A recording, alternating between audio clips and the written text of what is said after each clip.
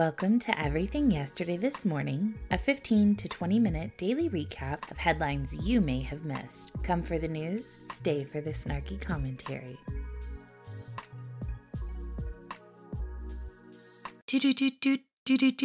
Good morning and welcome to Friday's edition of Everything Yesterday This Morning. I am your host, literally Heather. Okay, I've talked about this gun from Palmetto State Armory before, but it has dropped another $30, and I just really think it's an absolute steal. The full-size CD P10 9mm is regularly $649.99. It is on sale right now for only $369.99. It's an extremely great price for that handgun, and also PSA has a custom AR 3.5-pound match grade single-stage drop-in trigger that is regularly $149.99 that you can get today for $89.99. Both of those links are in the show description. Check them out and show them some love. And get yourself some goodies in the meantime. Got a full slate again today. Skipping a day makes it longer. 2 Michigan middle schoolers are suing their school district for barring them from wearing sweatshirts that say, "Let's go Brandon." The boy's mother argued that the ban infringes on their constitutional rights, while the Tri-County Area School District insists the sweatshirts violates its dress code, which bars clothing with messages that are lewd, indecent, vulgar, or profane. The lawsuit alleges that when the brothers wore their Let's Go Brandon sweatshirts, an assistant principal and teacher asked them to remove the garments and told one of the boys that his sweatshirt was the equivalent to the F word. According to the lawsuit, the slogan conveys the same opposition to President Biden, sanitized to express the sentiment without using profanity or vulgarity. But it is not lewd, profane, indecent, vulgar, or obscene. The school district stuck with its prohibition even after lawyers threatened litigation in a letter to administrators in May of 2022.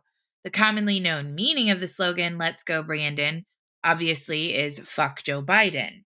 It is intended to ridicule the president with profanity. At least one of the students has acknowledged knowing what this slogan means, and a simple Google search confirms what the slogan means. This was the school's attorney. Let's Go Brandon even has its own Wikipedia page, which unequivocally confirms the slogan's vulgar meaning, Rosen noted.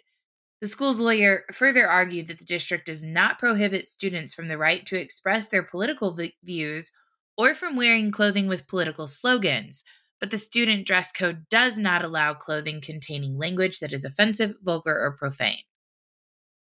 The lawsuit was filed 10 months later by an attorney with the Foundation for Individual Rights and Expression on behalf of the mother and 2 brothers. Criticism of the president is core political speech protected by the First Amendment, said attorney Connor Fitzpatrick, who filed the lawsuit in U.S. District Court in Grand Rapids. Whether it's a Biden sticker, Let's Go Brandon sweatshirt, or gay pride t-shirt, schools cannot pick and choose which political beliefs students can express. In a statement provided to the Detroit Free Press, the boy's mother, whose identity is being protected by the lawyers, voiced her frustration with the school district. Instead of allowing my sons to express their beliefs to their classmates, school officials punished them. Instead of seeing political sweatshirts as a potential conversation starter between students, officials saw it as an opportunity to discriminate against opinions they didn't like, she said. The mother added, "I'm proud of my sons for standing up for their First Amendment rights and the rights of students everywhere." Let's be honest, this mother is using her children to politically advance I believe that they have the right to wear the shirts, don't get me wrong, but I doubt that these boys reached out to an attorney and did this. So I don't know. This is an interesting one. Meanwhile, in true pot calling the kettle black fashion, we'll discuss that on Liberty Happy Hour tonight, by the way.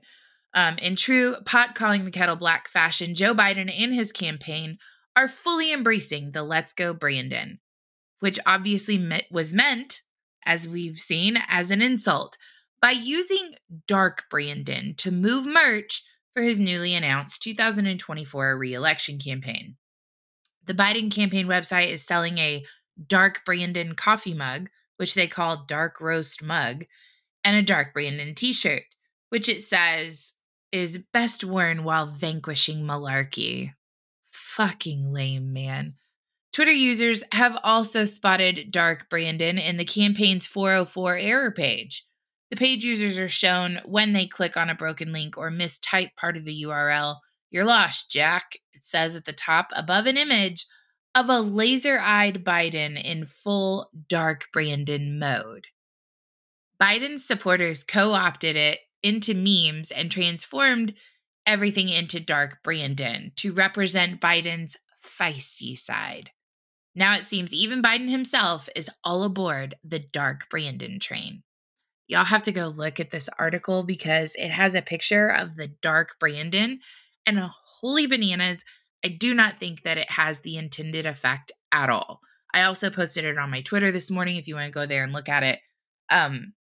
It looks nefarious. It looks like you're intent on destroying the country. Like it has an awful connotation. You should go look at it. Dr. Anthony Fauci admitted that something clearly went wrong with the country's COVID-19 response in an interview published Tuesday, but absolved himself of the most impactful results of his anti-infection recommendations. Show me a school that I shut down and show me a factory that I shut down. Never. I never did, Fauci told the New York Times Magazine when questioned about the heavy-handed policies that he suggested throughout the pandemic. Sir, you advised policy through the NIH, the CDC, which directed policy at health departments across the country. Those health departments, in coordination with the Department of Education, referring to your recommendations, shut down schools across the country. He said, I gave a public health recommendation that echoed the CDC's recommendation, and people made a decision based on that. But I never criticized the people who had to make the decisions one way or the other. The former chief medical advisor to the president whined that he was accused of shutting down the economy for relaying the National Public Health Agency's suggestions to shut down schools and businesses during the height of the pandemic. Fauci repeatedly came under fire for seesawing on several preventive measures, most memorably mask mandates. He originally told Americans masking was not necessary before backpedaling and pointing to the practice as a necessity to overcome the pandemic. Not only a necessity, but you should wear 2 and 3 masks and make sure you've got that N95 on there too. The retired infection expert chalked most of the resistance to masking and later vaccinations to national divisiveness along party political lines and the fear of being forced by the government to fall into public health guidance lines. That is not true. It is because the science did not support the directives. The science did not support the force that was behind it. He said, I think anything that instigated or intensified the culture wars just made things worse. And I have to be honest with you, when it comes to masking, I don't know. But I do know that the culture wars have been really, really tough from a public health standpoint, Fauci said. Ultimately, an epidemiologist sees it as an epidemiological phenomenon. An economist sees it from an economic standpoint. I see it from somebody in a bed dying. Oh, please. Fauci struck a defensive tone several times throughout the piece, even accusing interviewer David Wallace Wells of Monday morning quarterbacking when he pointed out that half of COVID-19 deaths are among vaccinated people. Because being held accountable is not something that people who walk around and act like narcissistic psychopaths enjoy doing. Something clearly went wrong, and I don't know exactly what it was, but the reason we know it went wrong is that we're the richest country in the world, and on a per capita basis, we've done worse than virtually all other countries. And there's no reason that a rich country like ours has to have 1.1 million deaths. Unacceptable, he said. What does finance have to do with anything when we have the most people? When people say to me, could we have done better? Of course, of course. If you knew many of the things that you know now, definitely you would want to do things differently, Fauci said. Like maybe don't lock down. Maybe treat it like any other virus. Oh, man. Swedish doctors at a top medical school released a systemic review of available medical literature on providing puberty blockers to children and said that its use for treating gender dysphoria should be considered experimental. Doctors at the Karolinska Institute, ranked as a top 15 medical school in Europe, published an article in Acta Pediatrica on April 17th, which was partly funded by an independent Swedish governmental agency tasked with assessing methods used in healthcare and making recommendations. The review analyzed thousands of studies and focused on those without significant bias. The doctors, among them an advisor to Sweden's medical board, concluded GnRHA treatment in children with gender dysphoria should be considered experimental treatment of individual cases rather than standard procedure.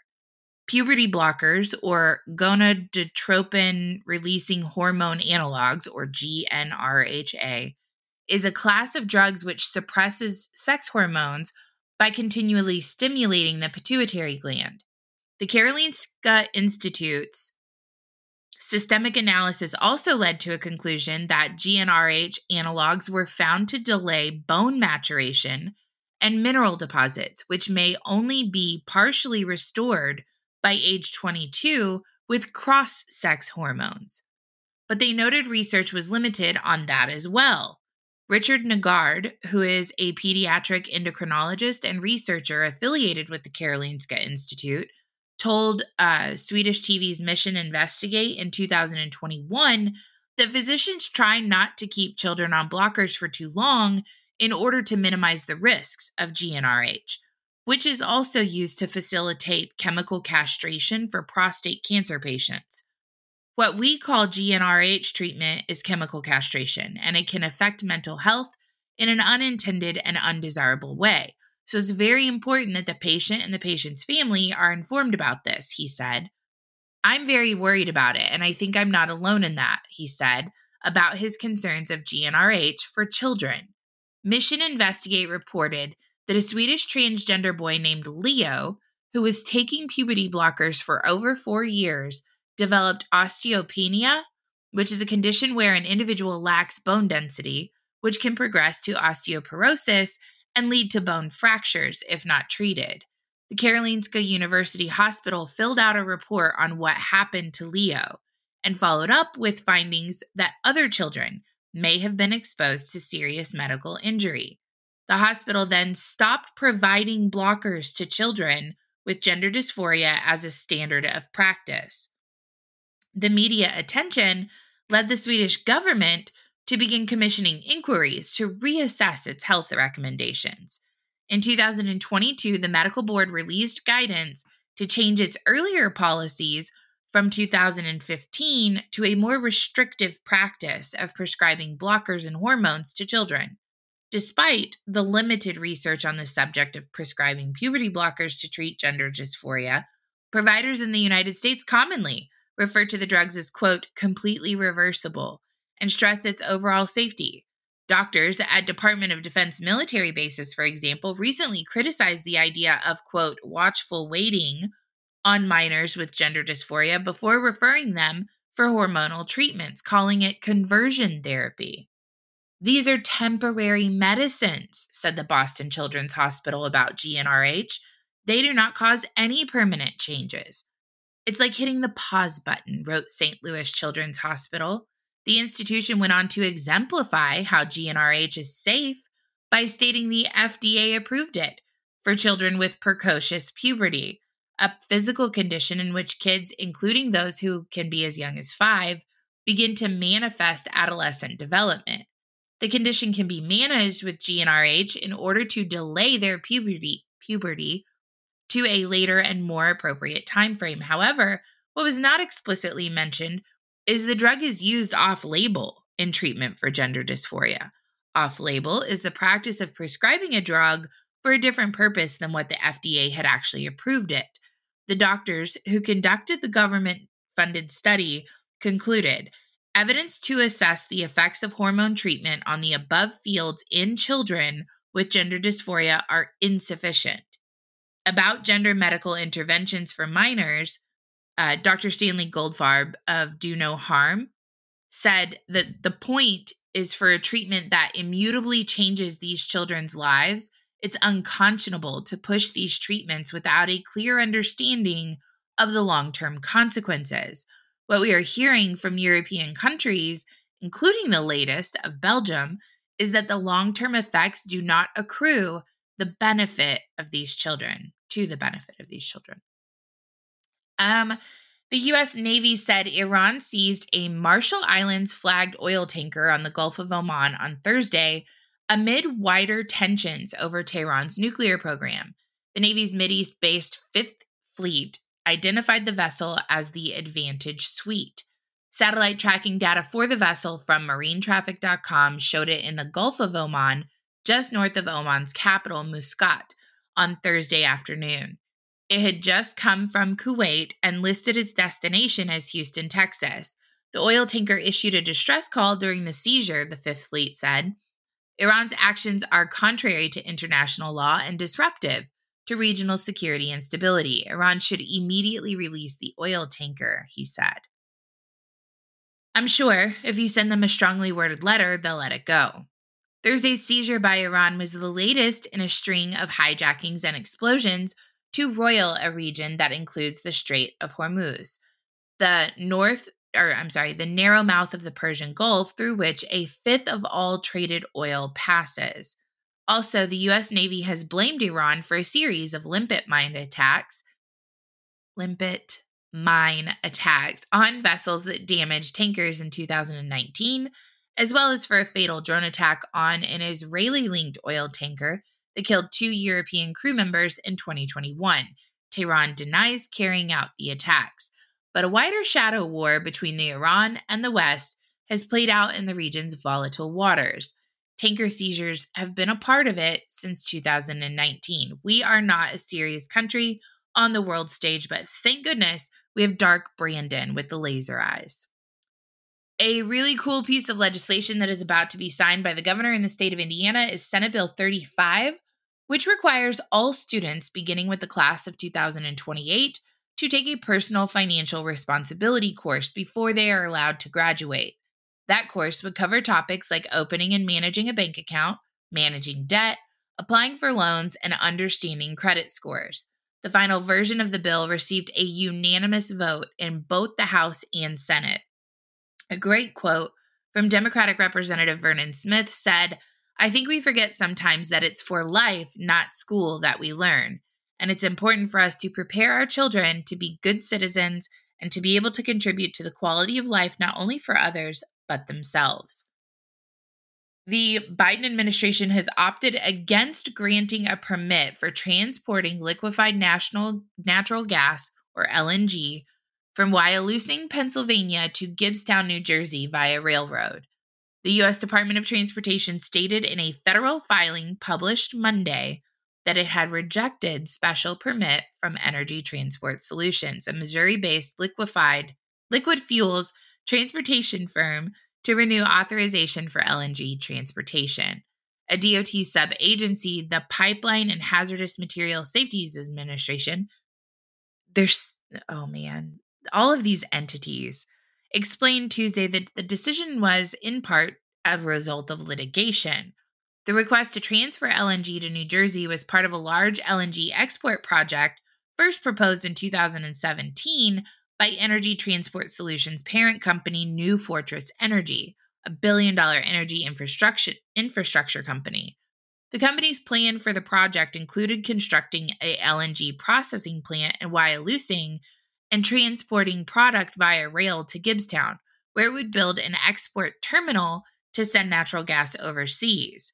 In December of 2019, the Trump administration approved a special permit to allow LNG transportation via rail as part of the project, but the permit expired in late 2021.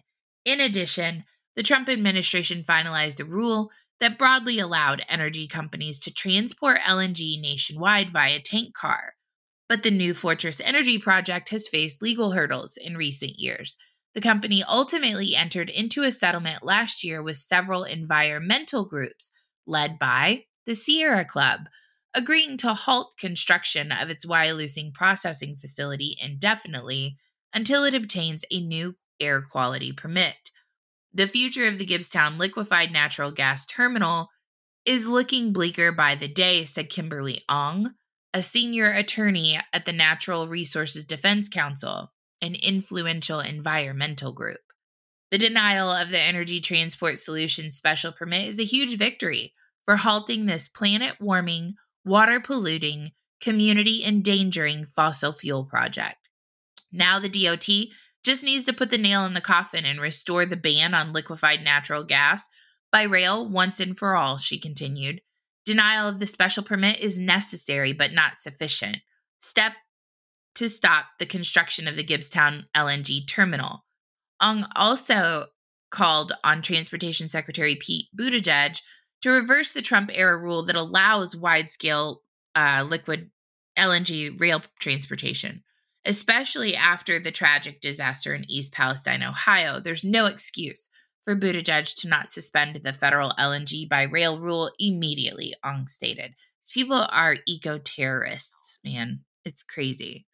3 teenagers have been arrested on first-degree murder charges in connection to the death of a 20-year-old Colorado woman who was struck by a rock that investigators say was thrown through her windshield while she was driving. Alexa Bartell of Arvada was talking on the phone with a friend when she was hit by the rock northwest of Denver on April 19th. After the call went silent, the friend tracked Bartell's location with a phone app and found the woman dead in her car, which had crashed into a field, said Carolyn Tilley, a spokesperson for the Jefferson County Sheriff's Office. Bartell was killed by the rock and not the crash, according to Tilley. Joseph Koenig, Nicholas Mitch, Carol Chick, and Zachary Quack, all 18, were arrested at their homes in Arvada, Colorado, overnight Tuesday and Wednesday. Online jail records did not indicate if they have attorneys who can speak on their behalf. Investigators believe the attack is linked to several other similar incidents in which rocks between 4 and 6 inches in diameter and weighing 3 to 5 pounds were thrown at cars in the area the night of Bartell's death. The attack started just after 10 p.m. and involved at least 7 vehicles. In addition to Bartell's death, 2 drivers suffered minor injuries. It's unclear which of these teens was driving during the attacks, but all 3 are suspected of throwing rocks at vehicles. The U.S. dollar's global supremacy is reportedly eroding at an exponential rate, with countries backing away after witnessing how America used the U.S. dollar to impose sanctions against Russia.